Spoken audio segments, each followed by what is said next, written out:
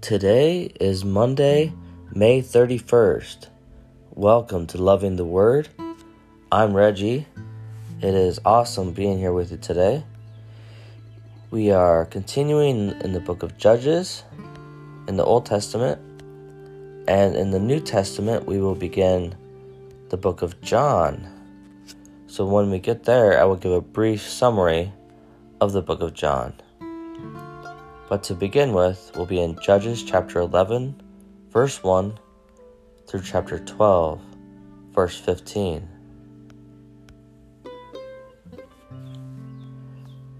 Jephthah the Gileadite was a valiant warrior, but he was the son of a prostitute, and Gilead was his father.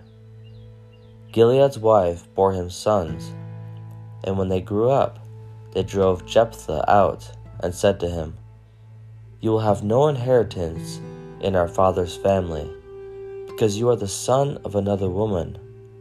So Jephthah fled from his brothers and lived in the land of Tob.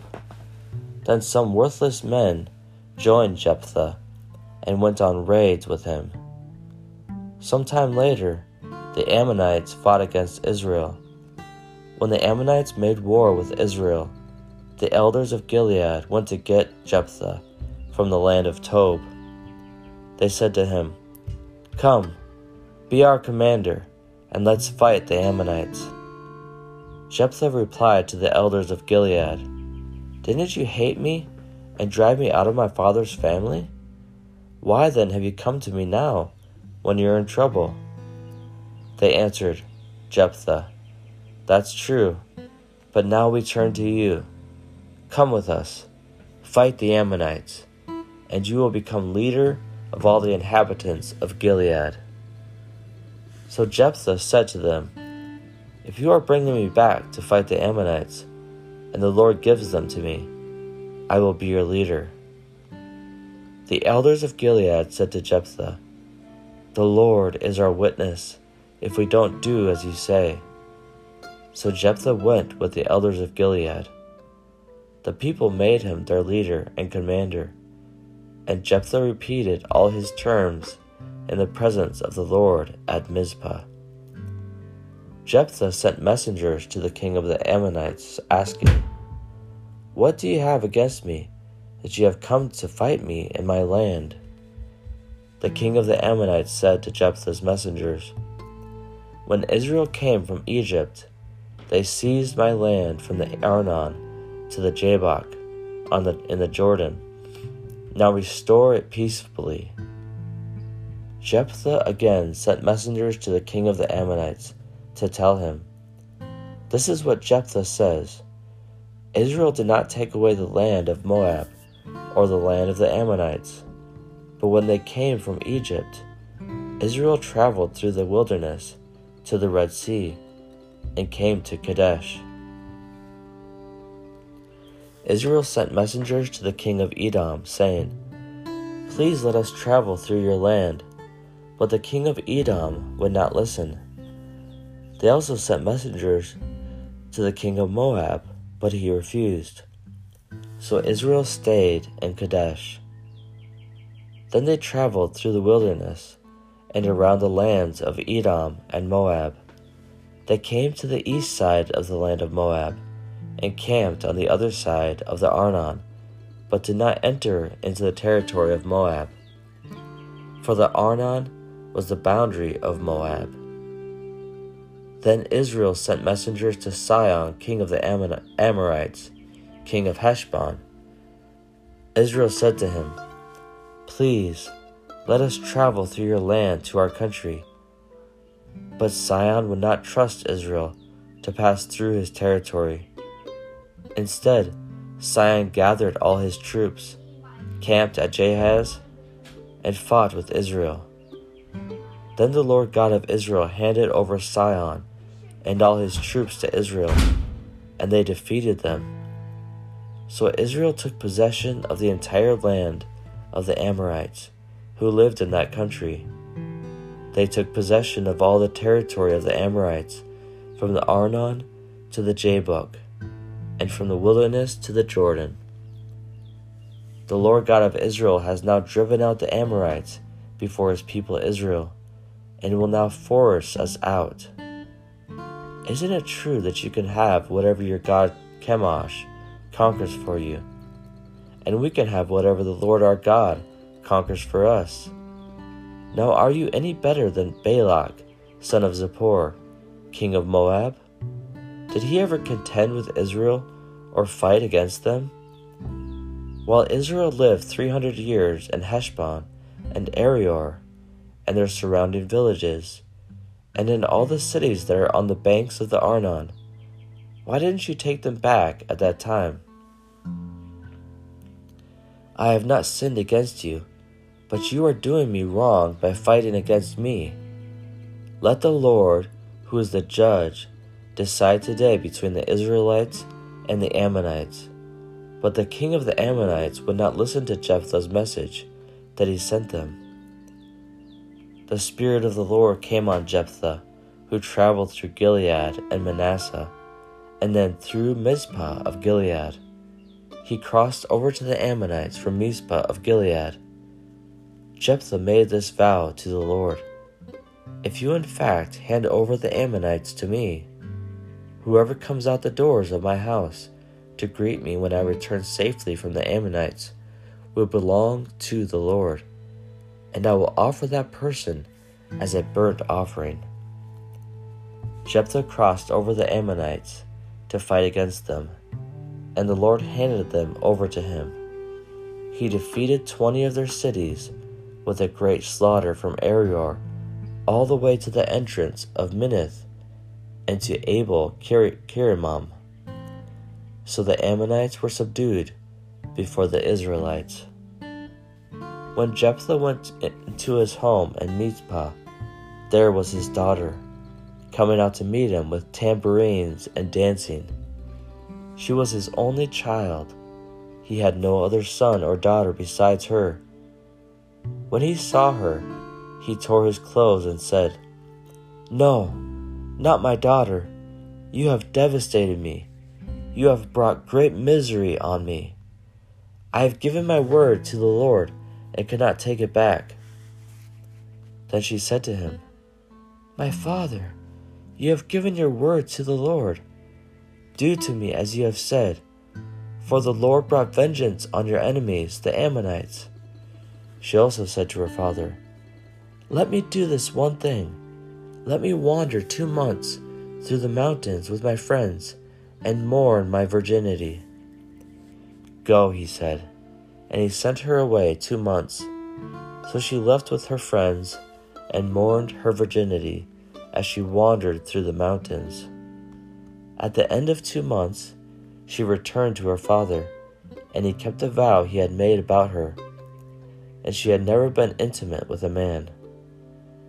Now it became a custom in Israel that 4 days each year the young women of Israel would commemorate the daughter of Jephthah the Gileadite. The men of Ephraim were called together and crossed the Jordan to Zaphon.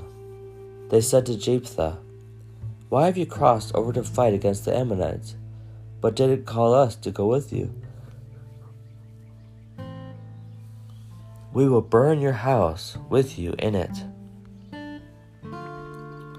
Then Jephthah said to them, "My people and I had a bitter conflict with the Ammonites, so I called for you, but you didn't deliver me from their power. When I saw that you weren't going to deliver me, I took my life in my own hands and crossed over to the Ammonites, and the Lord handed them over to me. Why then have you come today to fight against me?" Then Jephthah gathered all of the men of Gilead. They fought and defeated Ephraim, because Ephraim had said, "You Gileadites are Ephraimite fugitives in the territories of Ephraim and Manasseh." The Gileadites captured the fords of the Jordan leading to Ephraim.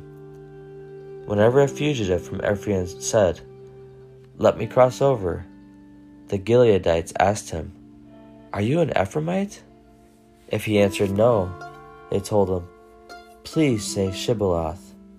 if he said Sibboleth, because he could not pronounce it correctly, they seized him and executed him at the fords of the Jordan. At that time, 42,000 from Ephraim died. Jephthah judged Israel 6 years, and when he died, he was buried in one of the cities of Gilead. Ibzan was from Bethlehem, judged Israel after Jephthah, and had 30 sons. He gave his 30 daughters in marriage to men outside the tribe, and brought back 30 wives for his sons from outside the tribe. Ibzan judged Israel 7 years, and when he died, he was buried in Bethlehem. Elon, who was from Zebulun, judged Israel after Ibzan. He judged Israel 10 years, and when he died, he was buried in Ajalon in the land of Zebulun. After Elon, Abdon, son of Hillel, was from Pirathon, judged Israel. He had 40 sons and 30 grandsons, who rode on 70 donkeys. Abdon judged Israel 8 years, and when he died, he was buried in Pirathon in the land of Ephraim, in the hill country of the Amalekites. Now we're getting to the book of John. So, while the other 3 Gospels, Matthew, Mark, and Luke, portrayed Jesus as the King, the servant, and the Son of Man, John portrays Jesus as the Son of God. John stated his theme more clearly than any of the other Gospel writers. He wrote so that his readers might believe that Jesus is the Christ, the Son of God. He said in John chapter 20, verse 31, so that they might have life in his name. To accomplish that goal, John presented a riveting and distinctive picture of Jesus Christ, one in complete unity with the portraits and the other 3 Gospels, but one that also adds significantly to the Bible's revelation of Jesus Christ, the God-man. John used a variety of techniques to communicate to his readers the nature of Jesus. These include his citation of Jesus' 7 I am statements, in which Jesus spoke of himself in terms such as the light of the world, the resurrection and the life, and the way, and the truth, and the life. Much of John's Gospel might be called the Book of Signs, as it recounts Jesus' performing of 7 different miracles, such as the turning water to wine at Cana and raising Lazarus from the dead at Bethany. These miracles illustrate his identity as the Son of God. And also one of the probably the most famous verse in all the world is John 3:16. So now we begin the book of John, chapter 1, verses 1 through 28. And excuse me for I'm fighting a cold at this time. So, in the beginning was the Word, and the Word was with God, and the Word was God. He was with God in the beginning. All things were created through him, and apart from him, not one thing was created that has been created. In him was life, and that life was the light of men. That light shines in the darkness, and yet the darkness did not overcome it. There was a man sent from God, whose name was John. He came as a witness to testify about the light, so that all might believe through him. He was not the light, but he came to testify about the light. The true light that gives light to everyone was coming into the world. He was in the world, and the world was created through him, and yet the world did not recognize him. He came to his own, and his own people to not receive him. But to all who did receive him, he gave them the right to be children of God, to those who believe in his name, who were born not of natural descent, or of the will of the flesh, or of the will of man, but of God. The Word became flesh and dwelt among us. We observed his glory, the glory as the one and only Son from the Father, full of grace and truth. John testified concerning him and exclaimed, "This was the one of whom I said, 'The one coming after me ranks ahead of me, because he existed before me.' Indeed, we have all received grace upon grace from his fullness. For the law was given through Moses, grace and truth came through Jesus Christ. No one has ever seen God, the one and only Son, who is himself God and is at the Father's side. He has revealed him." This was John's testimony when the Jews from Jerusalem sent priests and Levites to ask him, "Who are you?" He didn't deny it, but confessed, "I am not the Messiah." "What then?" they asked him. "Are you Elijah?" "I am not," he said. "Are you the prophet?" "No," he answered. "Who are you then?" they asked. "We need to give an answer to those who sent us. What can you tell us about yourself?" He said, "I am a voice of one crying out in the wilderness, 'Make straight the way of the Lord,' just as Isaiah the prophet said." Now they had been sent from the Pharisees. So they asked him, "Why then do you baptize if you aren't the Messiah or Elijah or the prophet?" "I baptize with water," John answered them. "Someone stands among you, but you don't know him. He is the one coming after me, whose sandal strap I'm not worthy to untie." All this happened in Bethany, across the Jordan, where John was baptizing.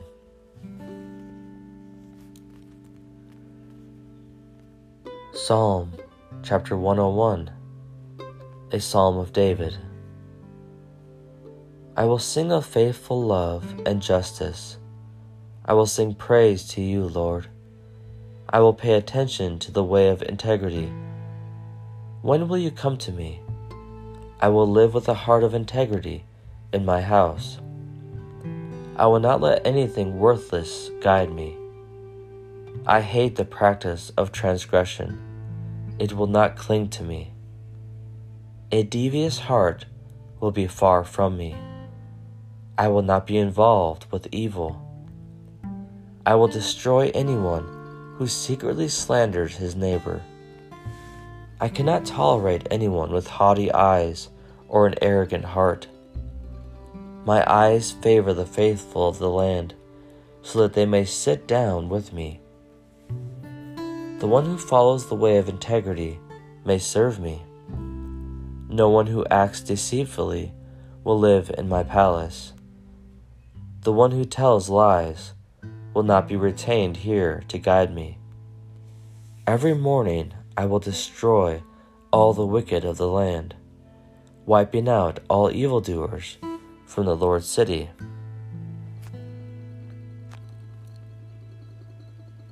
Proverbs chapter 14, verses 13 and 14. Even in laughter, a heart may be sad, and joy may end in grief. The disloyal one will get what its conduct deserves, and a good one what his deeds deserve. This concludes our reading for today. Dear Heavenly Father, we thank you for this new day. We thank you for all your blessings. We ask that you would come, Holy Spirit, and guide us this day. and help us to worship you, God, in spirit and in truth. Please heal our bodies. In Jesus' name, amen. Thank you once again for joining me today. It is a joy to spend this time with you each and every day. And hopefully I'll be over this cold soon. For it makes it a little more difficult to read. But anyways, I hope you have a great week and a great beginning of your week. And thank you to all you veterans out there. We really appreciate your service to this great country of ours. And we are forever indebted to your service. So thank you so much for all you do, veterans. For all those serving in the armed forces around the world. You guys are amazing. And I think that will wrap it up for today. I love you guys very much. And I'll be waiting for you here tomorrow.